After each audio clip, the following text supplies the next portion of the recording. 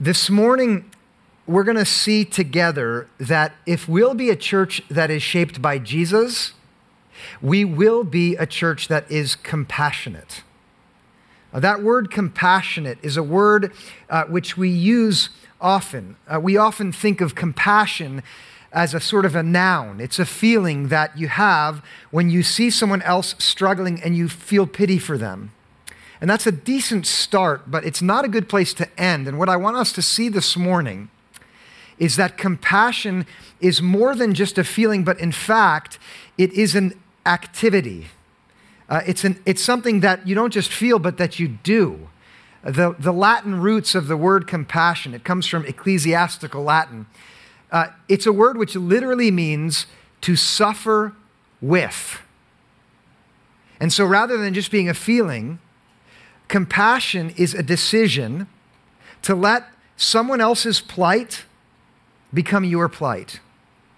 To see someone else who's in need and to go toward that need so that you share the need with them, even though, strictly speaking, it's not yours. Compassion is a choice that a person makes to let someone else's suffering become their suffering because they choose to go and compassion, suffer with them.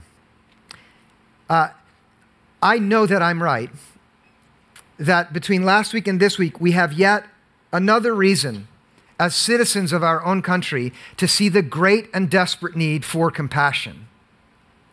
I myself was so caught up in this new misery that visits us that I kept asking this question, and I wonder if you asked it. Where's God? Some of you I see nodding, not just with what happened in Las Vegas, but with the weather and the way that it ruins the lives of so many. With the madness that seems to plague us when we think we've gotten away from it. There it is again. So much suffering and misery in the world around us. And what you're going to see this morning is that if Jesus himself were here and we said to him, where is God in all of this mess? What he would teach us is that God is compassionate in the Latin sense, suffering with, so that the answer to the question of where is God in all of that misery is that he is right there with every single person whose heart is breaking and who is weeping and who is lost and broken. So that we'll see together that what compassion looks like, listen to this, is like standing in a line to give blood for someone else. Or leaving everything you have behind to go down to a place where the storm hits someone else's home so that you open your hands and you let their burden become your burden. One of the most outstanding features of Jesus' teaching, of Jesus' way of picturing God, is how over and over again he shows that God is a God of compassion in the literal sense, that God chooses to suffer with those who suffer. And this is it for this morning. If we're going to be a church that takes Jesus' pictures of God seriously, if we're going to practice what Jesus shows, we are going to become a church which is increasingly compassionate. That is a church that lets the suffering in the world around us become our suffering because, and this is what I want you to see this morning, there are few things in Jesus' picture of God which are more important than compassion. Now, some of you know the Bible well. This morning, we're going to look at the story Jesus told in Matthew chapter 25. Okay, those of you who have read the New Testament many times, and some of you have, you'll know that that's how Jesus wraps up his public teaching. The very last lesson which Jesus gives to large crowds is the one that we're going to look at this morning. And you know this, right? There's something significant about a good teacher's last lesson. And that's what we're going to look at today in Matthew 25. Before we open it, I want to share something personal. And it is that my first lesson that I ever gave to any group of people from the Bible happens to be the same story that we're going to look at together this morning. Okay? Jesus chose that story then because he is a magnificent teacher. I chose the story back in 1994 for my first Bible lesson because I was a fool. And I'm serious. The way I found it is I opened the Bible and I put my finger down and that's where it landed. And that's why I taught it. And I'm going to tell you that background because the setting matters. All right, I had left Rutgers College the year before that. I'd finished my undergrad studying physics and mathematics. And I went off to become a teacher's assistant in Southwest Philly at a small school that was started for kids who were having a hard time in the public school. Now, that year I began as the teacher's assistant for 8th graders, and some of you are teachers here. You know how unruly students can be. In Southwest Philly and in 8th grade, you can't imagine what it was like. Here was my strategy. The way I dealt with it as the teacher's assistant is while Mr. Archer was trying to establish authority and make his sort of connection with the students in that way, I was behind him making faces, acting goofy, becoming friends with the kids in the class, especially Atif and Rashad and Clifton. It's a really good strategy if you're going to be a teacher to make pals with the kids, right? That's how it goes, right? Atif was the most charming mischief maker, and that's why I loved him. Rashad was a master of impersonations. He used to impersonate the principal, even down to like the hand motions. Shadi Riggins, he called himself. It was brilliant. I loved it. And then Clifton was uniquely gifted in sarcasm. Have you ever known someone like that? Oh, it was great until Mr. Archer had a nervous breakdown, and then the principal called me into her office, and she said, "Tomorrow, you are the new head teacher. Can you do it?" I said, "Of course." "Will you teach math?" "No problem." "Science?" "Of course." And then she said, "Tomorrow, you'll also have to teach them the Bible. Can you do that?" Now, I'd gone to youth group, but I'd never taught anyone the Bible ever. And so I said, "Yes, of course I can do that." I left her office in a panic. I went to the library at the school. I found my way up into the attic. This was a school that was in one of those old stone mansions in Philly. You know, these, if you've been to Philly, you've seen them. They're beautiful. That had been converted to this school right in Southwest, where the rest of the neighborhood was just impossibly dangerous. And I sat in the eave of that house on that evening, opened the Bible, and I did this, and here I was at Matthew 25, and the decision was not mine. It was God's decision for me. I think God wanted me to start in this way.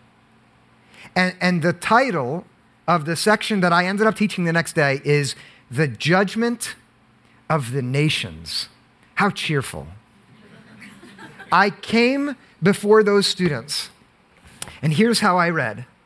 This is the very beginning of Jesus' story, the last lesson of that wise teacher and the first lesson of this fool. "When the Son of Man comes in his glory and all the angels with him, then he will sit on the throne of his glory. All the nations will be gathered before him." Jesus is painting a heavenly picture. The Son of Man is a title that refers to God's anointed Messiah, the one that religious Jews in Jesus' day had long hoped would one day come back. And in Jesus' picture, there is this heavenly figure surrounded by all of the angels. It's celestial. It's magnificent. And before this messianic figure, and there before all of the angels are gathered all the people who ever lived, who ever will live. There they are gathered in this setting. And he will separate people one from another as a shepherd separates the sheep from the goats. And he will put the sheep at his right hand and the goats at the left. At the end of every day, all of Jesus' first listeners would know, a good shepherd separates animals into their kind for the evening. The goats and the sheep don't stay together. They're separated apart. And there on the right hand are the sheep in Jesus' picture. And you may know the right hand is the hand of righteousness. That's why the word righteous starts with right. And the left hand, anyone know what the Latin word for left is? Sinister. Too bad if you're lefty, right? Sinister. On the left hand, that's where the goats are. There's a separation at the end of the evening in Jesus' story. And the one separating here is this heavenly figure of authority on the throne of glory. And to make it very clear, Jesus continues in verse 34, "Then the king will say to those at his right hand, 'Come, you that are blessed by my Father, inherit the kingdom prepared for you from the foundation of the world.'" Now, if there was any question for Jesus' first listeners about what's he talking about, it's made crystal clear by what happens here. The king tells those at his right hand, the Father, that is God omnipotent, the one who knows all. He has prepared for you a kingdom from before the foundation of the world, and now comes the time for an invitation from me to you to enter into the blessed gift, not what you've earned, but the blessed gift that God has prepared for you from all time. Here is Jesus' picture of a day that all of his listeners would have imagined, all of them, would come one day in the future, a day of judgment, a day where it was no longer time for human beings to make decisions about which way they would go in their lives, and instead a day in which God himself would make decisions about all people and decide to separate them into two groups. One group into this blessedness and another group into distance from God, which the only way Jesus can picture it, we'll see in a moment, is through fire. A day of judgment. The first lesson that this Bible teacher chooses for a bunch of 8th graders. Can you picture me 23 years ago trying to look like a grown-up with just this pathetic wispy beard? You know, the beard that a guy grows right after he graduates college? There I am, and I stand before these students and say, judgment. I don't know what you think about it. I don't. But I would have guessed that when I got to this point, I would have utterly lost the students in my class, especially Atif and Rashad and Clifton, but they were quieter than you are while they sat there. And I think it was because in this moment, even though they're kids who I might have thought would want nothing to do with a picture of God in which God judges, I think they were on the edge of their seats thinking about themselves in that moment and wondering, if that's how it actually is, which side will I be on? Now, I think a wise teacher will tell you what I'm about to tell you. It is a very, very bad idea to build your understanding of God based on one story. It's a terrible idea. Just a few weeks ago, for instance, I stood here and showed you how Jesus pictured God as the one who justifies people only because of God's mercy. That's it. If you ask for mercy, that's it. Here there is a story that is going to show us something different. Wisdom is to hold all these pictures together. If you're in a Connect group, which I hope you are, that's a group that our church has where you can talk about what happens on Sunday. You'll talk about this tension in Scripture, okay? I hope you will. But in that moment, in that classroom, those students were wondering, which side will I be on? When Jesus told the story the first time, and he is a wise teacher. He chose it as his last story on purpose. When he told it, he knew that that crowd was filled with people who had already answered the question in their own minds of which side they would be on. They knew they'd be on the right side because they were descendants of Abraham. They had been born into it. There were others there, Jesus knew this, who would say, yeah, I'll be fine because I followed the rules. I've been holy like other people are not holy. I go to temple. I do what I'm supposed to do. I'm fine. There were others in the crowd that day when Jesus taught who would have said, well, I've started to follow this Jesus because I love his teaching, but every time I think about this final judgment, I'm terrified because I know I'm going to be on the left side. I've been so awful my whole life through and through. Whatever you think about it, maybe you're not a person who believes in this stuff. You're thinking, this is the part of Christianity that I hate the most when people start talking like this. Fine. Would you, for a moment, imagine if it were going to be like this? The question, and this is the key question, is how will Jesus picture God in this moment making the decision about where a person goes? What's he going to use to make that judgment?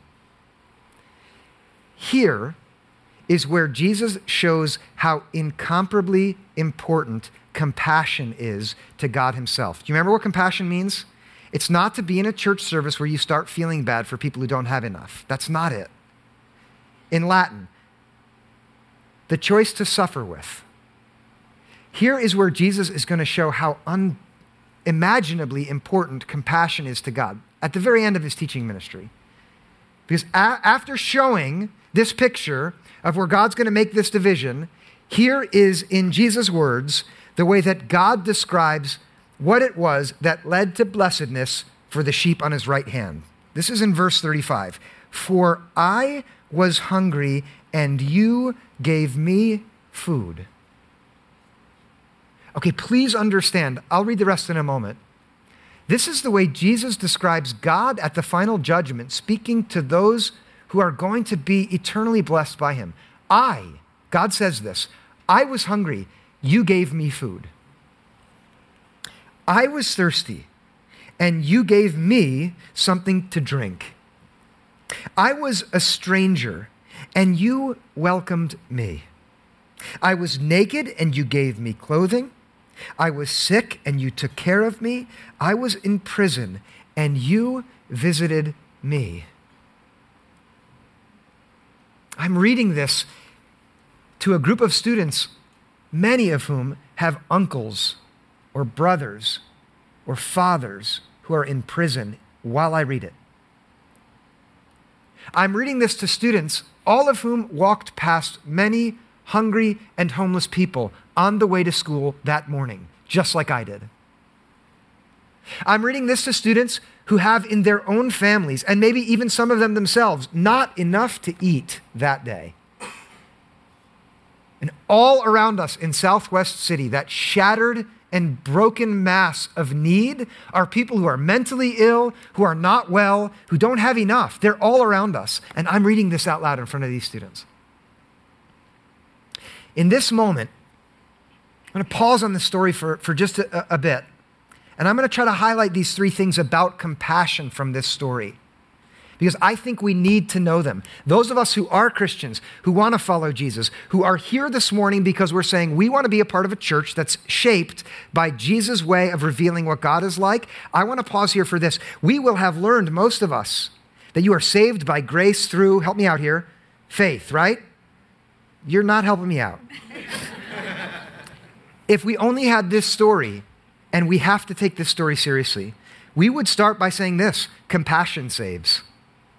Not a feeling, but the decision to go and suffer with another, according to this picture of Jesus, is what saves. I'm very glad this is not the only picture in the New Testament that teaches about salvation, but I'm also responsible for telling you this is not the only story that Jesus tells in which there is a final division. It's not. There are 12 of them in Matthew's gospel alone, in which there's a good tree and a bad tree, based on their fruit, and the bad tree is cut down and thrown into the fire, and the good tree is not, in which there are weeds and wheat growing together, both of them are harvested, and the wheat go into the fire, the weeds go into the fire, and the weeds does not. There's a house that's built on rock and a house that's built on sand. One of them will last, one of them will fall. There's a wide road that a lot of people take and it goes to destruction, and a narrow one that few take that leads to life. Over and over in Jesus' teaching, there's a division. But here we must see that the criterion that we see on Jesus' lips in his last lesson is suffering with others. Compassion. And this is the second thing about compassion, which we have to see immediately. It is that compassion is simple. Some of us might have this sense that, wow, okay, salvation's come up. That's a complicated affair, whatever it says. I have to say this. On the one hand, there are so many moments in Scripture where it's so simple. Just ask for mercy. Just know that you need God. And that's where salvation is. And that is absolutely true. And then on the other side, there's this message which says compassion matters. But do you see how simple it is again? How simple it is to find someone who's thirsty and give water. Or to share half of your sandwich. Or to give some cookies. And that might sound trite. It's not trite. According to Jesus, the moment you are doing that, you are doing something holy and divine and something which gets Jesus' attention at the end of his entire teaching ministry. To go and sit beside someone who is lonely. Do you know how many lonely people there are around us? To be hospitable to a stranger, to welcome someone to your table, to sit beside someone you've never met before at lunch and start talking with them, to go to a prison where there are too many people there and choose to go there just to be with someone who's locked up and can't move. According to Jesus' picture of God, compassion saves, and it's just this simple. And then there's a third thing about it, which is so stunning, it's hard to know what to do with it. And that is, compassion connects us with God in a way that is very surprising and is mysterious. And it comes through in what the judge says when he says, not, there were some hungry people and you fed them, but you saw what he said, right? This is Jesus' picture of God. I was hungry, and you fed me. And that means that compassion, the choice to go and suffer with another person who's in misery, is actually, according to Jesus, the way we get to put our hands on God himself. That if we sit beside someone who's broken and miserable and lean into them in their misery, we are actually touching shoulders to God's divine presence. How? I have no idea. I don't. Why would God do that? I think the only answer that the entire Bible gives is God's decided to love every single person. How is it that God is there with the sufferer? Well, this brings us back to the question I raised at the beginning. Where is God in all of this mess of suffering in the world? The answer that comes through this story is that God is right there with the broken person. And if we want to touch God, we have to go get our hands right on the need that is all around us. And we don't need to go far to do that today. That's true, isn't it? And this is a moment where you don't want to shout out enthusiastically, but your heart wants to break because of all of the suffering all around you. But here's what Jesus wants. And I love Jesus for many reasons. And this is one of the ones that I love him the most for, is he wants us to see how simple it is to connect with God and how utterly wide God's heart is. And it is that the King of glory, the magnificent God, the omnipotent judge himself, has decided to come right down and be there with every single person who suffers. Wow. I said at the start that I was a foolish teacher to choose this as the first thing that I would talk about at Cornerstone Christian Academy. It's more accurate to say that God is gracious and merciful to have chosen this story for me because of how far I was away from the truth that it declares, because I grew up in Monmouth County, which is so affluent, unless, of course, you live in Summit, where I now live. And all of us are so blessed by God with power in the resources that he's put in our hands. And here I am now. Oh, I'm so far away from Southwest Philly. But here God has brought me to a magnificent church where there are people who are very, very happy when I said as the new pastor, let's give away 2% of what's given here this year, and let's get to 10% in 5 years. So just 4 years from now, that's what this church is going to do. The question of whether we have enough for ourselves, which was a very live question when I arrived here as a pastor, thankfully, by all of the elders and the staff together, has been put in second place to whether we'll start giving money away now or not. And not, please understand this, not because this story of divine judgment scares us. That's not what Jesus wanted, although he might have wanted to shake us up a bit. But because it invites us to care about what God cares about, which is the needs in the world all around us. What if we took this seriously? And that's a real question for you practically. What if you took this picture of God seriously? Before I address that, which I want to give some time to, I want to tell you what Jesus says in his story to the people who never chose to take compassion like this seriously, the goats. What he says to them is, I was hungry and you chose not to feed me. I was thirsty, you gave me nothing to drink. I was naked, you never gave me anything to wear. I was imprisoned and you did not visit me. And what the goats say is, my goodness, when did we not visit you? Just like the sheep had said when God said, you did all these good things for me. And the answer that God gives both to the goats and to the sheep is meant to come to us. And that's there in verse 40, where Jesus puts these words in God's mouth, which we must take seriously. Truly, I tell you, just as you did it to one of the least of these brothers of mine, you did it to me. And if we will not take this seriously, there may be a day where the judge says, you ignored me all your life long. Forget what you believed. Forget what you professed with your mouth. I was there and you didn't pay any attention to me. On the other hand, to the sheep, you fed me. You cared for me. You touched me. You helped me. And that is why you are blessed by my Father in heaven to inherit this great gift. And so here, if we take this seriously, you know what? We will look at the need in the world all around us as the presence of God and the opportunity to do the thing that seems to matter most to him, which is to be compassionate, to suffer with those who suffer. And Ren cares has given us so many ways to do that. With kids who live around here who don't have Christmas gifts, who are in the foster care system, you'll have a chance to do that soon at Christmas time. Or to give food to kids who go to Summit schools who don't have enough food.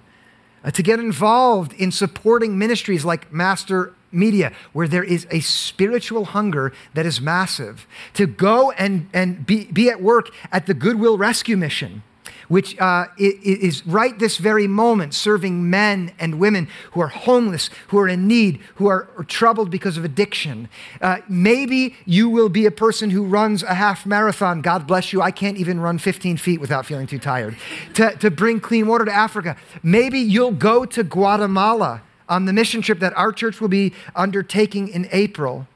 Maybe you will hear this message this morning and literally everything behind you will go away and you will start something new because God himself is inviting you to let go of everything behind you. And I'm being literal here. And go off and do something for others and in that way serve him. Maybe you'll go on the Guatemala mission trip, and when you go down to Hope of Life, where Tom, the pastor of student ministries, and I were back in May, maybe you'll go there and you'll see all the orphans that have been rescued by the benevolent Christian man who started this whole mission, Carlos Vargas, and you'll see the hundreds of orphans that are there who don't have parents, and you'll say, you know what? Forget the rest of my life behind me. I'm going to go move down there and I'm going to become like a parent for them. And as I feed those kids, I'm feeding Jesus himself. When Tom and I were there in Guatemala, we were at the orphanage and we saw this young couple interacting with these children. And I cannot tell you how many children there are there who just don't have parents. And I thought, that's beautiful. And the next day, we were eating in the cafeteria at Hope of Life, and I saw that couple. And so Tom and I went and struck up a conversation with them. And they told us, we're thinking of selling what we've got and moving down to Guatemala and becoming mom and dad to those kids you saw us with. We're not sure if we should do it. And I kind of felt like God was saying, you should tell them that you think they should do it. That's a scary thing. I was a little hesitant. But I prayed, and the next time we talked, I said just a few things. I added, if you ever pass through New Jersey, would you please stop at our house? Because maybe you can stay at our house before you head off to Guatemala. And I got an email from them just a few weeks ago. And then yesterday morning, I got a text. We're about an hour away from your house. And they slept at our house last night, and they're here worshiping with us right now. And their names are Evan and Hannah. And they're going to become mom and dad. It's beautiful. And they'll be, according to Jesus, with God himself every morning and every night. It's not going to be easy. And it's not. But every one of us, not many of us, let me say this, not many of us can do that. And very few of us can, and very few of us are called to. Some are. But every one of us can take this seriously and change the way that we live in the world so that we are literally compassionate. We're suffering with others. And here at the end of Jesus' ministry is, I think, the strongest possible picture that he can give. It's like a whole bunch of exclamation points at the end of his ministry that say, here's how important compassion is to God. And therefore, if you're going to be God's people, it has to be that important to you too. And not important in a frightening way, but in a joyful way, because you get to touch God if you'll do this. And so here is your pastor, your lead pastor at Renaissance Church, saying, compassion is going to be a characteristic of our church. It is. And it already has been. That's why I'm so inspired and thankful. But it's going to become more and more so as we go along. Now, in case there's one person who's thinking, well, it's good for other people, but I can't do anything.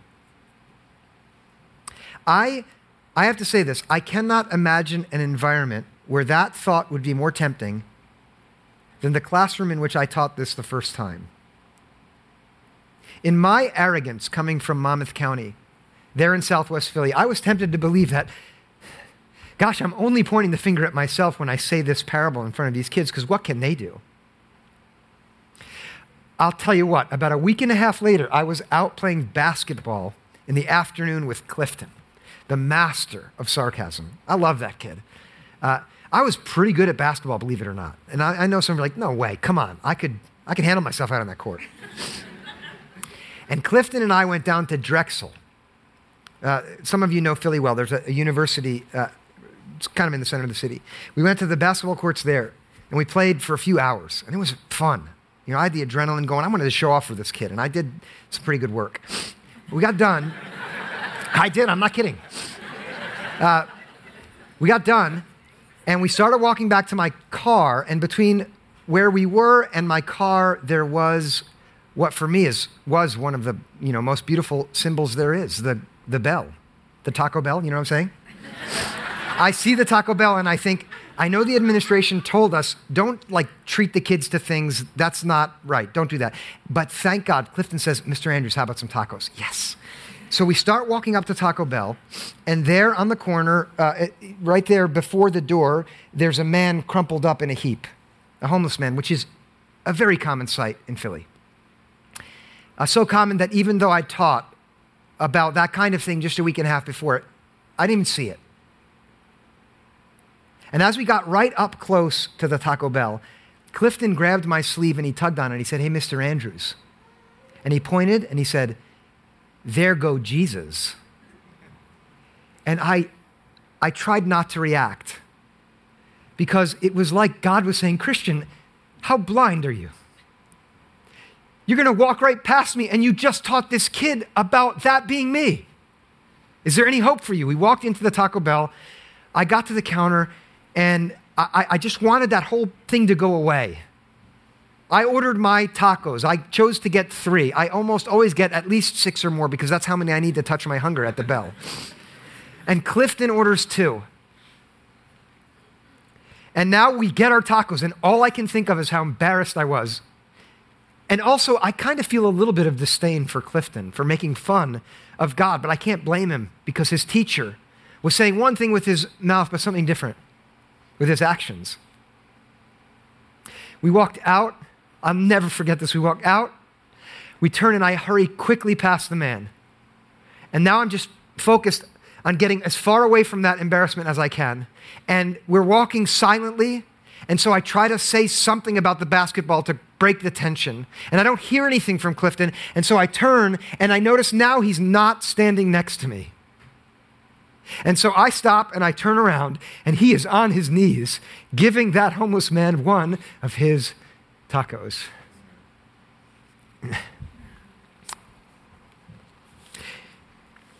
There is not a single one of us who is unable to minister to God himself by choosing compassion. To be with someone in their hunger, in their thirst.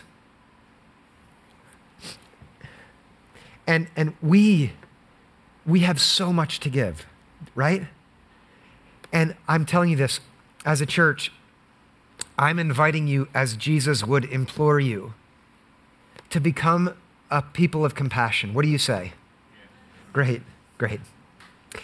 Next year and in the year ahead of us, let's look back and say, thank God by his grace we're growing to know him more as he invites us over and over again to be surprised at seeing him in the most unlikely places. And how stunning that the God omnipotent who reigns in heaven and earth would choose to be right there with others who suffer. And thank God, this is me, thank God for Clifton and for God's grace in the most unlikely ways. Let's pray together.